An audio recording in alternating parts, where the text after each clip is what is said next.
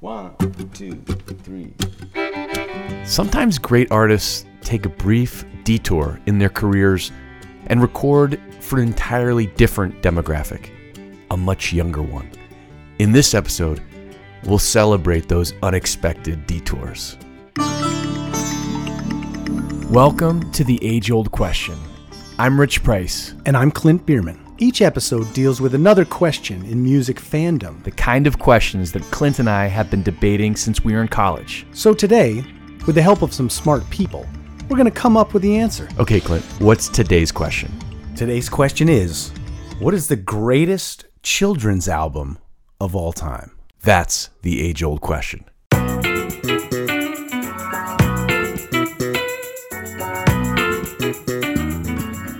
I'm going to pump up your volume a little bit. Okay, cool. It's good to be back here, Richie. It's good, and I think this is a good place to start. You just got back from Las Vegas where you celebrated 25 years of The Grift, your band The Grift. 25 years, and 8 of us went to Las Vegas to celebrate. So, some context, there's been different members, different lineups over the years, and 8 of the people that have been important members of the band over that time joined you in Las Vegas. Correct, and we're actually over 20 band members at this time.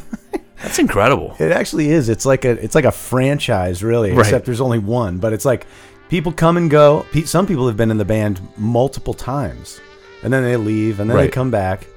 And you and Jeff are the OG. Yep, been in it since the very beginning. And Pete is now over 20 years. Right.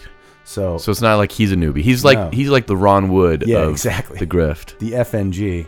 So before we get into this topic, let's spend a minute talking about Las Vegas, because not only did you celebrate 25 years of The Grift, which is an incredible milestone for any band, you and Pete and Ryan Alfiero went to see U2 at the Sphere.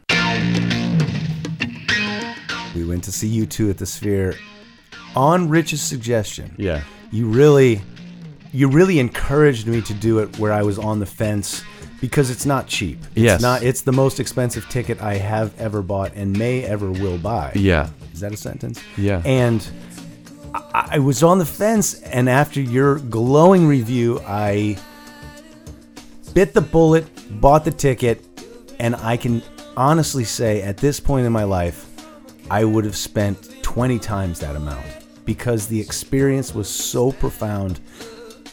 I see it now as life before the Sphere, and the second I walked out of the door after the show, life was different.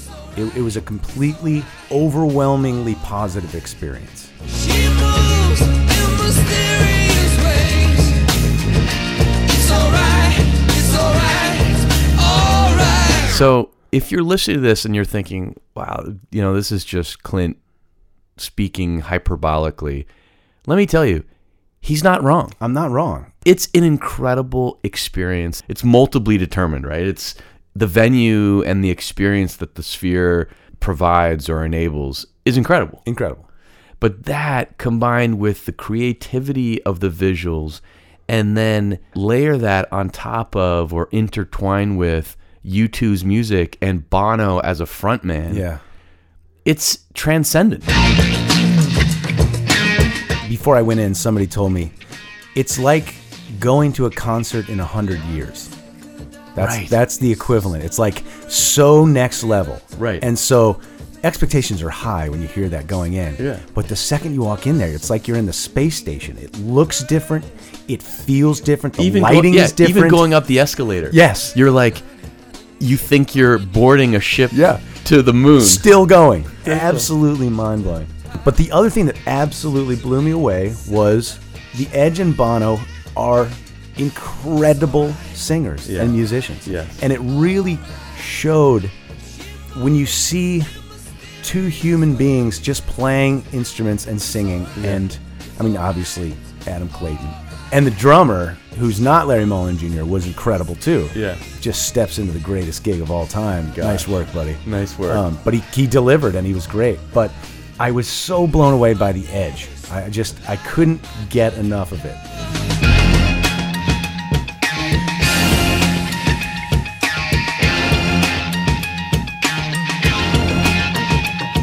Well, and the fact that you were there for celebrating the longevity of this musical relationship that you've been in with these 7 other guys and 19 others Yeah, over the years. Like, there's something profound about that, seeing The Edge and Bono do their thing so well after all these years. Exactly. And Pete was sitting right next to me. Peter Day is my songwriting cohort, Yeah. as you are. Yeah. But Pete and I have written so many songs So many. together and performed them all the time together. Yeah. And it was, I think, 6 or 7 times throughout the show, I just had tears streaming down my face. I would get to the point where I was like so overwhelmed by the power and the emotion of what was happening. Yeah. Just in terms of my best friend sitting next to me who I write songs with and sing with all the time, and seeing these guys, it's exactly what they did Yeah. 30 years ago, 40 years ago. Yeah. They just happen to be doing it in a much larger venue than Pete and I, but man, it's no different. That's the key, is that they just wrote songs. I'm conscious of the risk of going on too long about this because you don't know what we're talking about Right. unless you see it. Right. And so this is maybe a first for us. We're a good 7+ minutes into the episode and we haven't talked about the topic. The topic. You texted me last week and suggested this. And again, if our sphere detour made you forget, what is today's question again? Today's question is, what's the greatest children's album of all time? Okay, the best album for kids. Yep. What inspired you to text me and say, we need to do this? I was thinking about our demographic, and like the people that listen to this show seem to be older and have kids. And so I was very curious about the relationship between what parents listen to and what their kids love eventually, right? And this all stems from the fact that my 11-year-old son has a gig on Wednesday. So my son is now a songwriter and singer and is actually performing a show. So I think that's where it came from. Yeah. Is that I'm just thinking about what my kids listen to. And by the way, your son, Sam, is, I'll say it because you saying it will sound like, you're a biased, proud dad, which of course you are, rightfully so. He's remarkable. He's a genuine talent, and I'm so excited that you get to go on this journey. I know. And it's just the beginning of the journey. Yeah. And I know that. And I'm just in awe because we sing these songs and I don't have to teach him the harmony. Right. He just sings the harmony. Yeah. He understands the harmony. Never had a lesson, never had any. It's completely innate and from watching. Yeah. It's pretty cool. We did this 3-part harmony thing yesterday. It was me and Peter and him, and we just started singing it. There was no like, okay, you do this and that. On that, you got to hold this, which happens every time. And he just nails it.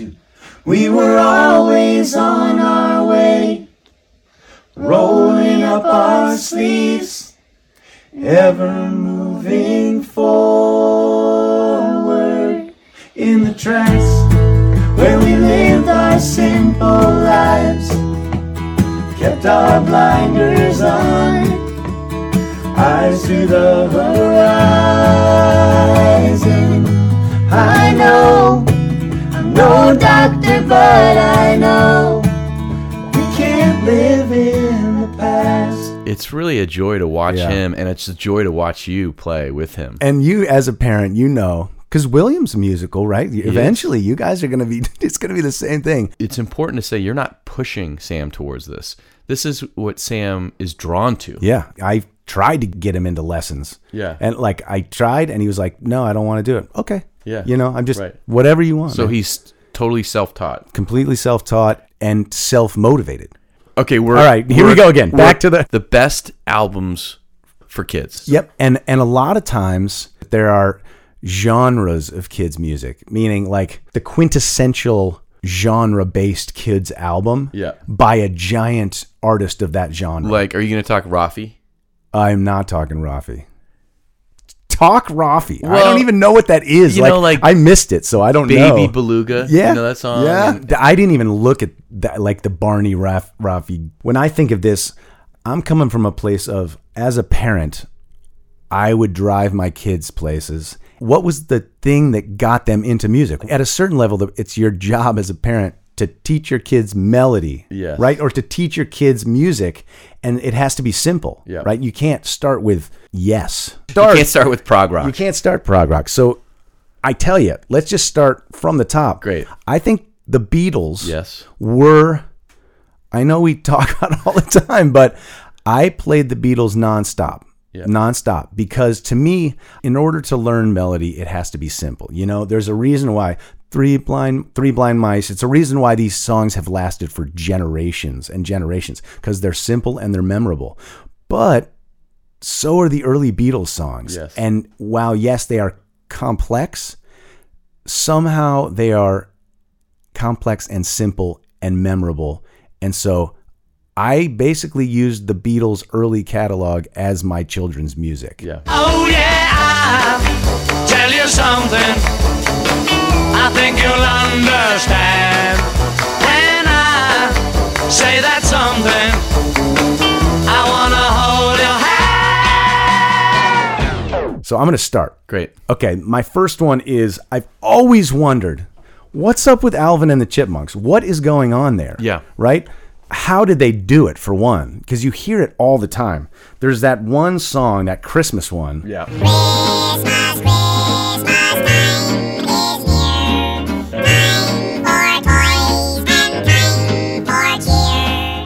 So here's the deal with Alvin and the Chipmunks. Created by Ross Bagdasarian. Started in 1958, and it consists of Alvin, Simon, and Theodore, who are anthropomorphic chipmunks. Bagdasarian made this song called Witch Doctor in 1958, which is a novelty song. It's like a singer asks a witch doctor for romantic advice, and the witch doctor responds in a high-pitched, squeaky voice with a nonsense incantation, which creates like a really catchy thing. From that sound that he created for that song, he got the idea for the Chipmunks. And so I didn't understand is how they do it. So here's how they do it. They slow down the music to halftime.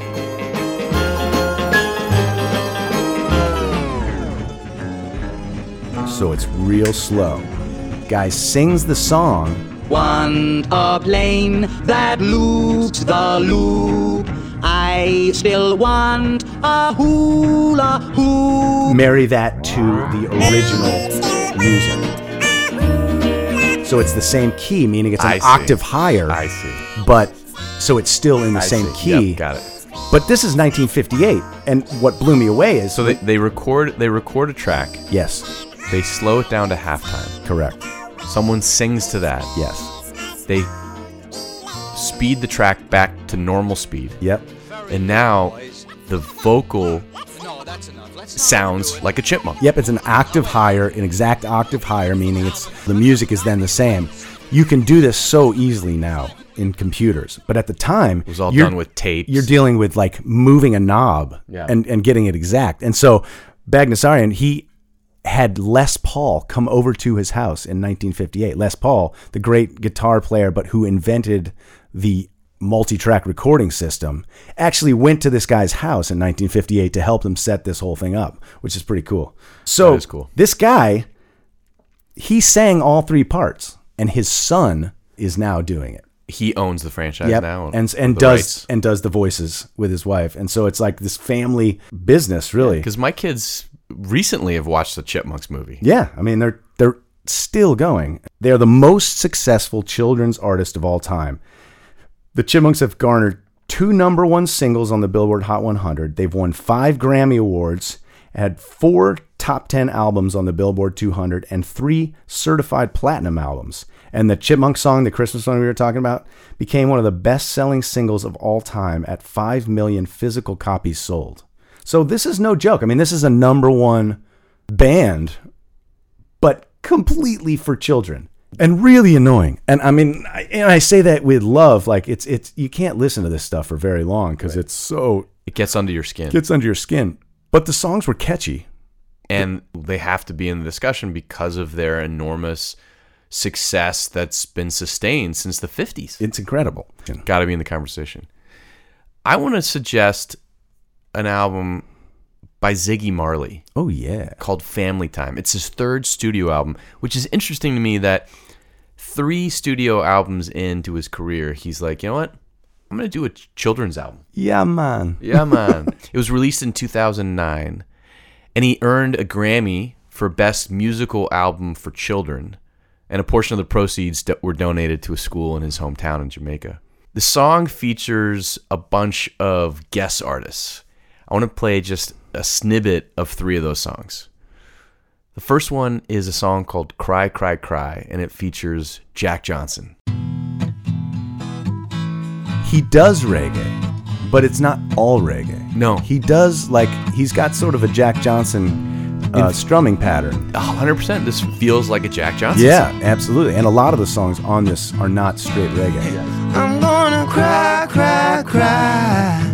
Set the children free. It's just got a nice vibe to it. Totally. The next one is a song featuring one of my favorite artists, Paul Simon. The song is called Walk Tall. Walk tall, even if you fall, get up. Stand tall, even if you fall, get up.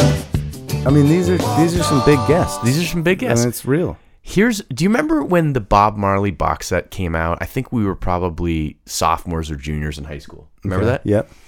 It included an acoustic version of Bob playing a medley of songs, which included him playing a song called This Train. Train, this train is bound to glory. This train, talking about this train is bound to glory. This train is bound to glory. This train carry no one holy. This train I'm talking about. I remember very clearly when that Bob Marley box set came out, listening to this particular song over and over. Well, on this record of Ziggy Marley's, he does a version of This Train featuring Willie Nelson. Nice. Let's listen. My daddy used to sing this song. Now I've grown to be a man. It lingers deep within my soul. Lingers deep within my soul. This train is bound for glory. This train. This train is So, bound for glory. because I was thinking about this album and thinking about this show, yesterday I was driving with our 8-year-old twins, and I put this song on. And within about 15 seconds, my son Merritt, who's our youngest, said, I don't like this at all. And I'm like, okay, well, maybe you didn't like this song. So I changed, then went to the next song. I don't like this either. So my theory of this being like a best album for kids was totally blown up by a focus group of one. Choo choo choo. Wonder what it was. I don't know. But then I switched to a playlist on Spotify that my wife had put together. And it was, I Guess I Just Feel Like by John Mayer. Mm-hmm. And Mayer was like, this is more like it. Nice. I guess I just feel like. I guess I just feel like. Have I told my Ziggy Marley story on this show? I don't think you have, but I like this one. So I was there. This is probably 2002, Clint? Yeah. New Haven. New Haven. Clint and I are playing. We're opening for Ziggy Marley. And, you know, I didn't think it was a terribly good idea because the music that I was playing, I was very concerned would not go over well with Ziggy Marley's audience. But I thought it was pretty cool. You know, there we were opening for Ziggy Marley, you know, the son of one of the greats of all time. I remember just before the show, his head of security came and he was wearing, I remember it very clearly, fingerless gloves. Just this as a visual. He introduced his name as Snoopy. And Snoopy said there were 3 rules. because I was going to do a series of shows opening for Ziggy Marley. And he said, there's 3 rules, man. Number 1, no talking to Ziggy. I'm like, okay, I got that. Got that. That's pretty easy. Number 2, no talking to Ziggy. Number 3, I'm like, okay, no talking to Ziggy? He's like, yeah, no talking to Ziggy. So, over the course of that run of shows, I never did talk to Ziggy. No. But I do enjoy his album Family Time. That's amazing. Wasn't there a lady who was like, oh yeah, because I was worried that his audience would be like, what is going on? Why is this singer-songwriter opening for Ziggy Marley? We changed one of our songs to have sort of a reggae feel to it, and I maybe said before we played, hey, we're going to do a reggae version of this next one. And we were finished, and this really boisterous Jamaican woman in the front row said after we were done, I got news for you, man. That wasn't reggae. And we never tried that again. God.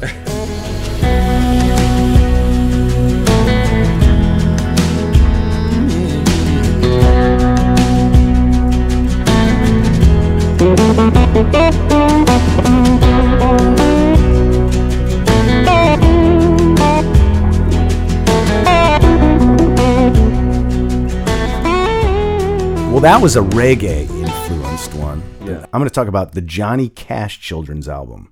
As Ziggy Marley put it as his 3rd album, this was Johnny Cash's 49th album. Wow. So it took him a little bit to get there, but he got there. And it was released on Columbia Records in 1975.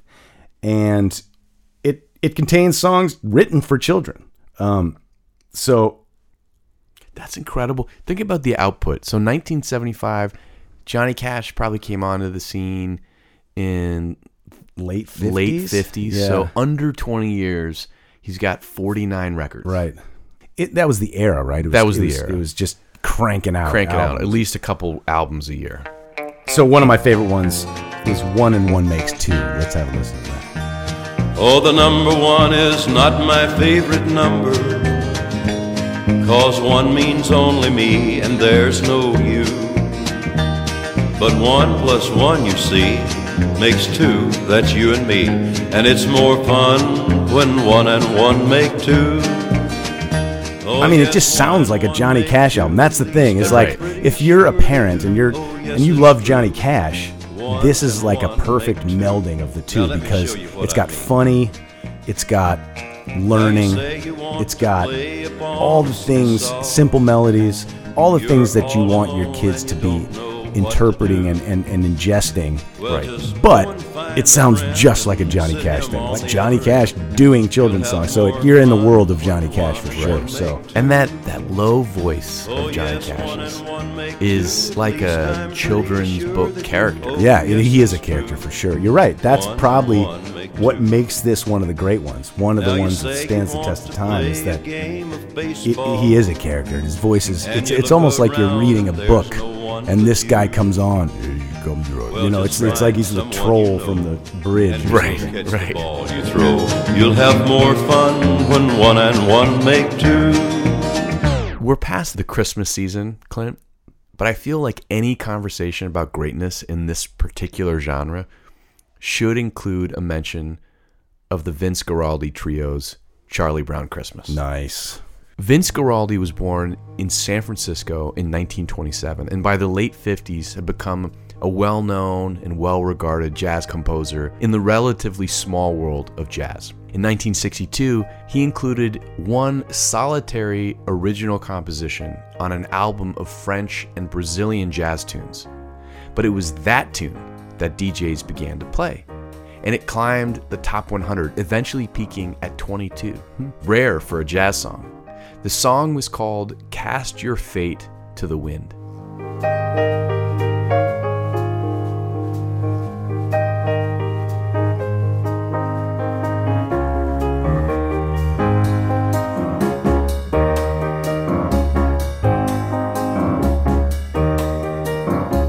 And it was a song that fans would request at shows for the rest of his career.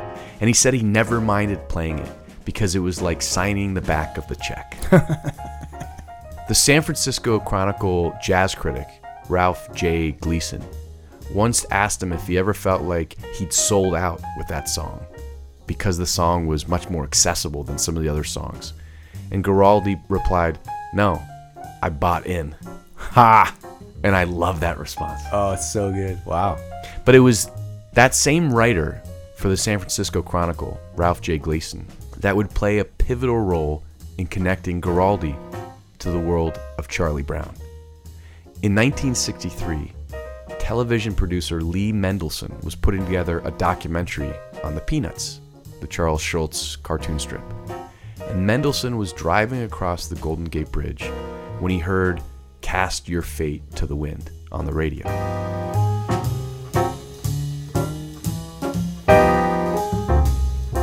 Mendelson called Gleason to ask about the song. Who is this guy? Gleason connected Mendelson to Guaraldi, and he called Guaraldi, and he said he was working on a documentary and would he be interested in writing some songs for the project. Guaraldi was so glad to get a call in that moment because he'd just written a song that thrilled him so much that he asked Mendelson if he could play it for him then and there over the phone. Mendelson said, no, don't play for me. I'll come to your studio. Guaraldi said, no. If I don't play it right now, I'm going to explode. Wow. So over the phone, Guaraldi played this song.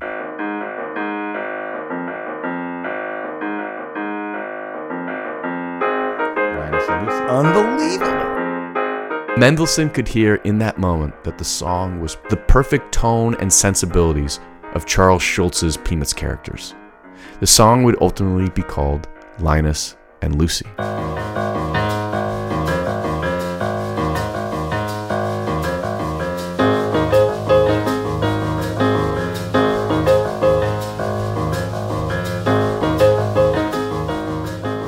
The documentary Mendelson was working on was shelved, but 2 years later, Mendelson and Schulz brought Guaraldi on board for the Peanuts Christmas special, A Charlie Brown Christmas.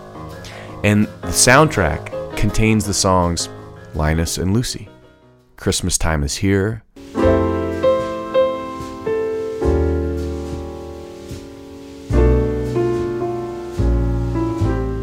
and of course, Skating.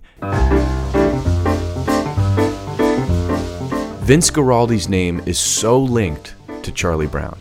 One reason for that is that he would die suddenly of a heart attack about 10 years later at the age of 47. He was playing a set at Butterfield's nightclub south of San Francisco in Menlo Park. He finished the first set with his interpretation of the Beatles' Eleanor Rigby.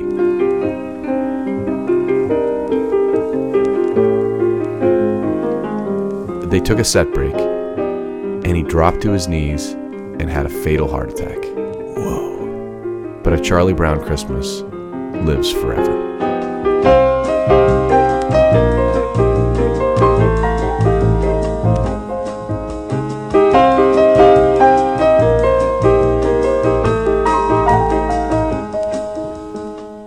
Wow, that's amazing. Here's the other thing about kids' music that I was thinking is that a lot of times anything can be a kid's song, right? It's kind of what you put it with. It's kind of the visual that it goes over. Like a lot of these cartoons back in the day, or even the Pixar movies now that use these popular songs that weren't made for kids, but once it's in the context of that, a kid's movie, a kid's show, something for younger people, it takes on a new life. Like the song Send Me On My Way in Ice Age. It's not a kid's song in any way, and yet anytime a kid hears it, they're like, oh, that's the song from Ice Age. It was like it was made for them. It's so funny you say that because we were driving yesterday, we heard Aha's Take On Me. Yeah. And Merritt said, oh, that's in Minions. Yeah, exactly. Right. So that's a kid's song in a way. I mean, any totally. song is a kid's song. Wow, that's so cool about Vince Guaraldi. I didn't know he died at a gig. That might be an interesting episode at some point too. Like the people that have died at gigs. Parenthetical request to our listeners that if you have ideas for questions that we should answer, let us know. Well, I would like to hold my little hand. I will cry. My next one is going to be Jack Johnson and Friends, sing-alongs and lullabies for the film Curious George. Oh, yeah. Which was it was a soundtrack album for the 2006 animated film Curious George. A lot of this record is just Jack Johnson songs. Right. Like I'm saying, put into context. Like the song that, like the big single was called Upside Down. And if it wasn't in Curious George, it would have been a hit. But because it was married to that visual and that whole concept, it feels very kids-like. But if it wasn't in that context, I'm not sure it would. Who's to say what's impossible, will they forgot? This world keeps spinning, and with each new day I can feel a change in everything. At that time, the demographic that was primarily interested in Jack Johnson was just starting to have a family, right? Right, yeah, absolutely. And Jack Johnson was probably having kids around the same time. Right. So he's inspired to inspire his kids. Yes. So, yeah. I wanna turn the whole thing upside down. I'll find the things they say just can't be found. I'll share this love I find with everyone. I remember these songs very clearly. Oh, I love that song so much. Well, the album topped the charts in Australia, New Zealand, Canada, and remained #1 for 4 consecutive weeks. On February 25th, it became the first soundtrack to reach the top of the U.S. Billboard 200 chart since the Bad Boys 2 soundtrack in August 2003, and the first animated film to top the chart since the Pocahontas soundtrack in July 1995. So it did really well, and I believe it still lives on as one of the great kids' records. All right, you've already mentioned the Beatles, and so it's not going to surprise our listeners that we're going to talk about the Beatles. Rich and Clint talk about the Beatles. In fact, the Beatles themselves, the actual versions, as you say, are beloved by kids. A measure of their greatness that kids are drawn to those songs. But the album altogether now, Beatles Stuff for Kids of All Ages, from 2008, was actually recorded specifically for kids, and it's great. There are some great cameos throughout. Here's Love Me Do with Marshall Crenshaw.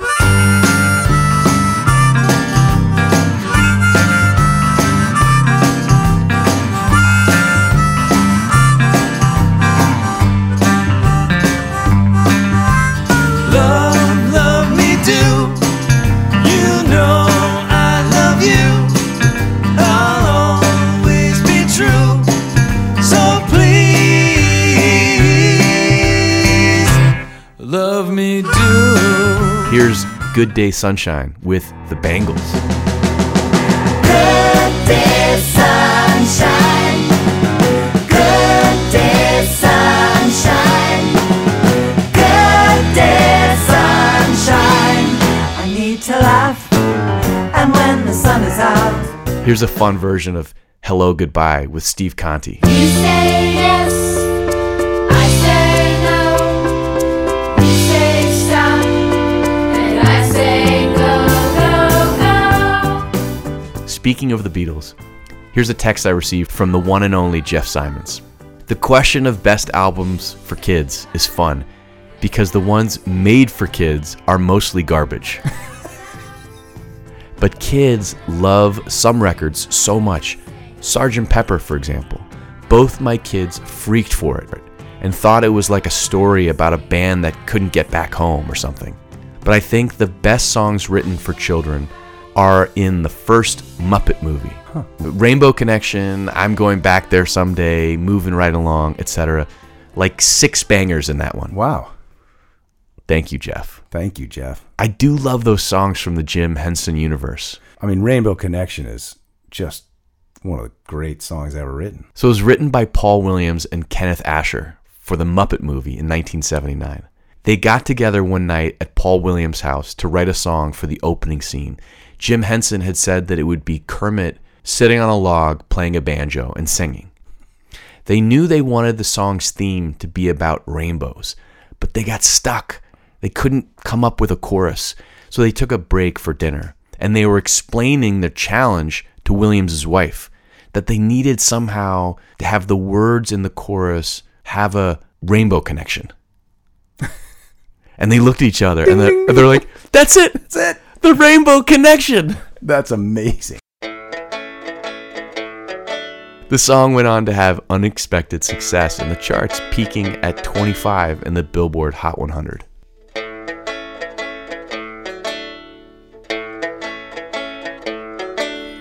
Why are there so many songs about rainbows? And what's on the other side? Rainbows. That's amazing. As a songwriter, as I've grown older, my whole intent is to keep it as simple as possible, which is hard to do. The more you know about music, the harder it is to be simple, right? Because you know all the things that you could do, but keeping it so simple is what makes things great. And that's what when you're writing for kids, it's the same thing. But what's the difference, right? It's exactly the same. You're just writing a song. Simple and good is the best kids' music, I think.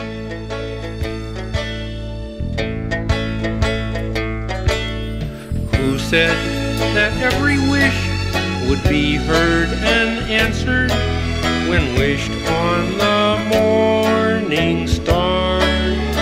All right, for my last one. It's one of my... I really like this record for a lot of reasons. It's called Not for Kids Only by Jerry Garcia and David Grisman. Oh, yeah. And these guys were just old friends for many, many years. They met in the 60s, and they would jam together throughout their years. And in 1993, they recorded a record called Not for Kids Only. And it's basically an album of folky standards and traditional tunes. So it's not like they were writing new music for kids. They were taking these old traditional songs and just doing their versions of them. But there's something so simple and fun about this record. It's just two dudes playing together live in a room. Freight train, run so fast. Please don't tell what train I'm on. They won't know what route I'm going. That's what I think is so beautiful about this record. Their banter between them is funny. A lot of times they'll just go back and forth. Like, for example, the song Arkansas Traveler. Let's check out that for a second.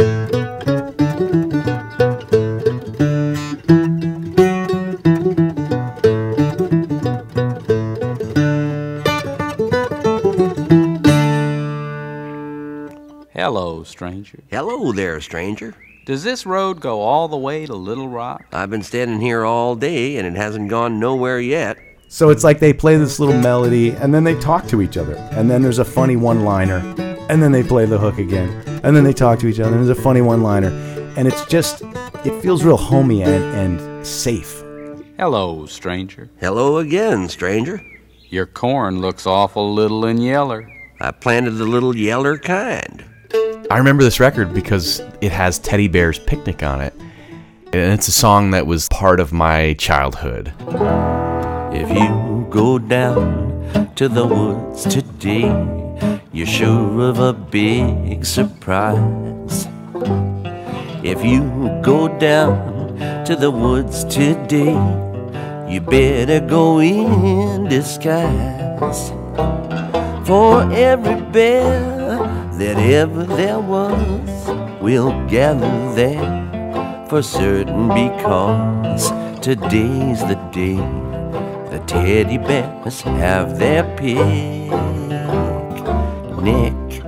And so I love that they did their version of that. Yeah, right. And same with Jenny Jenkins, which is one of the other standouts.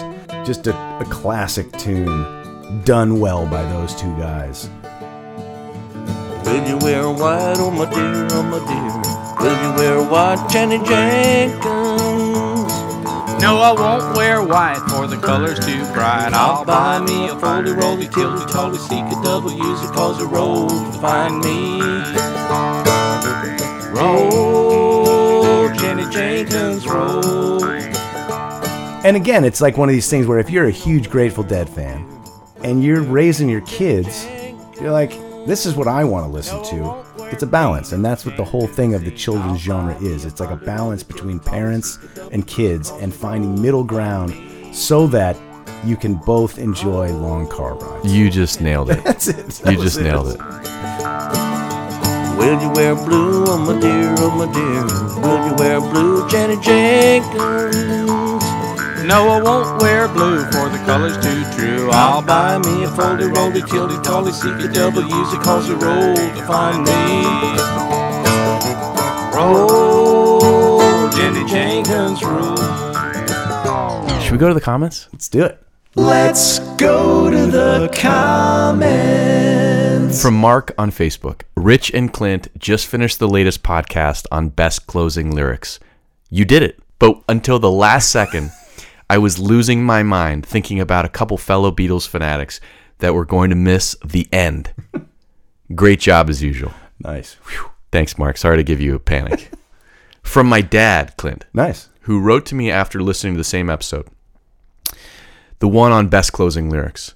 One of your nominees was the Led Zeppelin tune. Mm-hmm. Remember which one? Fool in the Rain. What's the kicker at the end of that? They were on the wrong corner. He was on the wrong street. So my dad wanted us to be aware of a song by The Rays. Okay. Called Silhouettes, with a similar concept. Now, before I get into the song, The Rays were a doo-wop group from the late 50s. This song, Silhouettes, is from 1957, and it peaked at number 3 on the Billboard Hot 100. So, let's see, 57, my dad would have been about 14. Okay. We've talked about how the age 14, 15, 16, that's the sweet spot for definitive music in your life. Yeah. Okay, here are the lyrics to Silhouettes. Took a walk and passed your house late last night. All the shades were pulled down and drawn way down tight. From within, the dim light cast 2 silhouettes on the shade. Oh, what a lovely couple they made. Put his arms around your waist, held you tight. Kisses I could see, almost taste in the night. Whoa. Wondered why I'm not the guy whose silhouettes on the shade. I couldn't hide the tears in my eyes. The song continues. Let me in or else I'll beat down your door. When 2 strangers who had been 2 silhouettes on the shade said to my shop, you're on the wrong block.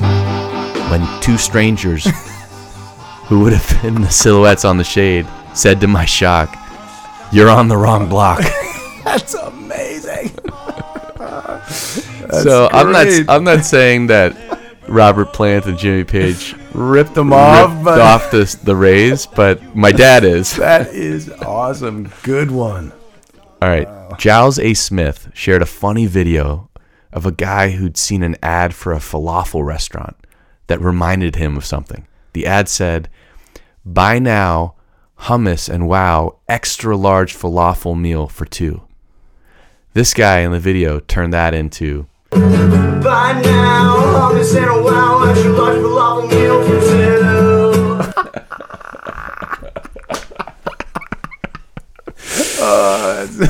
2. Giles, thanks for sharing that. Yeah, Giles. That's good fun.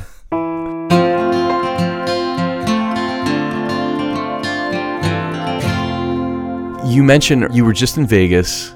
You went to the Sphere with Peter Day, but you also went with Ryan Alfiero, who's a great friend of ours from Middlebury, member of the Grift over the years. Yep. Ryan, in response to our show about the greatest song about songs, sent us a brilliant voicemail about the fact that we had missed the greatest song about songs. And we did miss it. And yes, we've already done this in an episode where somebody had commented this, but he left such a great voicemail that we got to you got to hear it. We're letting Ryan's admonition into the public record here. That's right.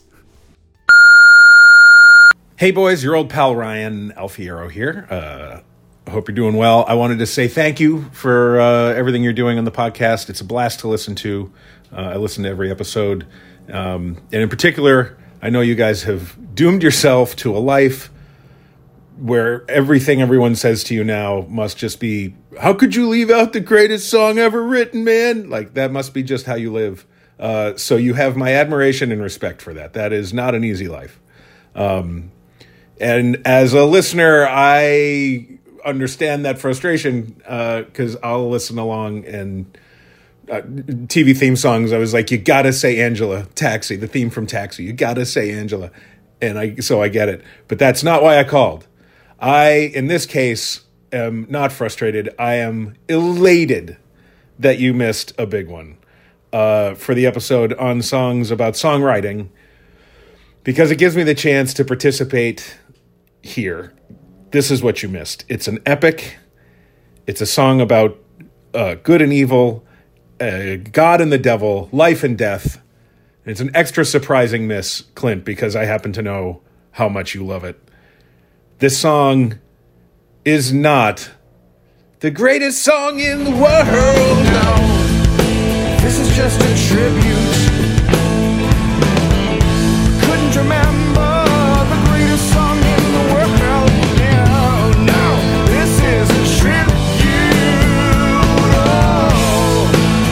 to the greatest song in the world. Alright, it was the greatest song in the world. Alright, and other stuff there's motherfuckers on the greatest song in the world.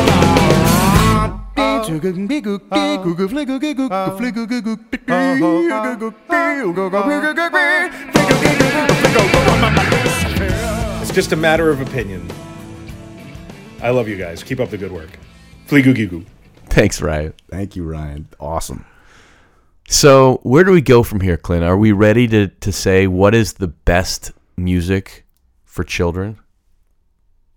I think I'm ready. Are you ready? Yes. Okay. What do you got? You go first. Look, I'm going to say it's the Beatles.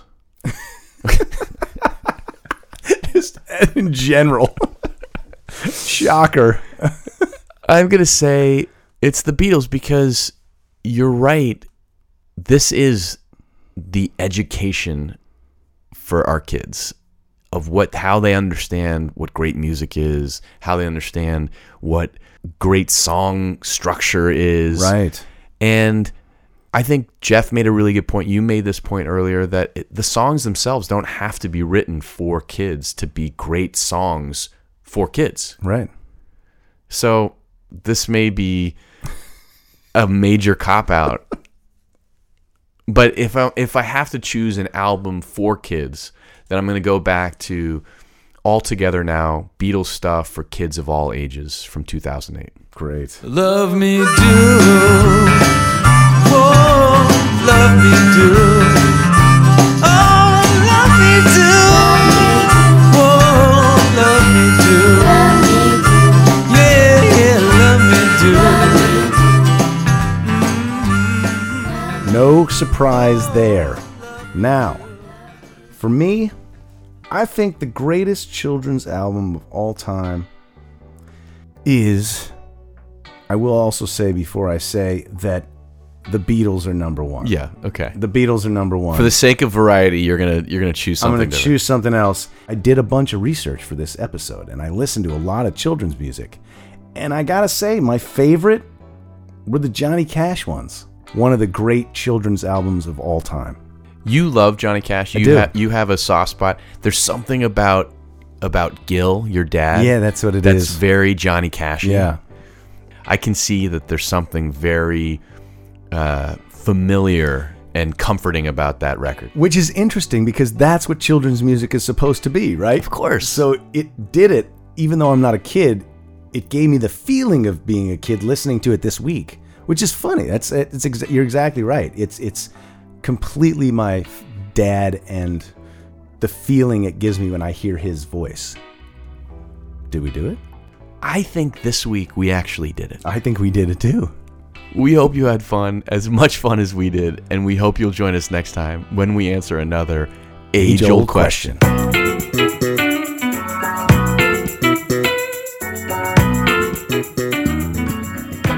Follow us on Instagram at The Age Old Question. Facebook, The Age Old Question. We hope this conversation has sparked some ideas and thoughts of your own. Let us know in the comments. But let's be kind, people. Yeah. No hating. No hating. Also, if you're digging the podcast, please check out our Patreon page at www.patreon.com/theageoldquestion and consider becoming a part of our Age Old Question family. With your support, we'll be able to answer many more age-old questions. Thanks.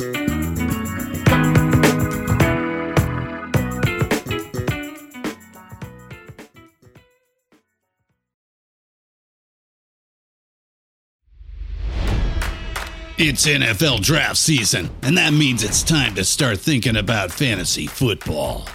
FantasyPoints.com features industry-leading experts and prognosticators using proprietary hand-charted data to help you score more fantasy points. FantasyPoints.com is the place to go for whatever kind of fantasy football you play. Whether you play fantasy football, daily fantasy sports, or do a little bit of everything, Fantasy Points has the meticulously researched content to guide you to victory.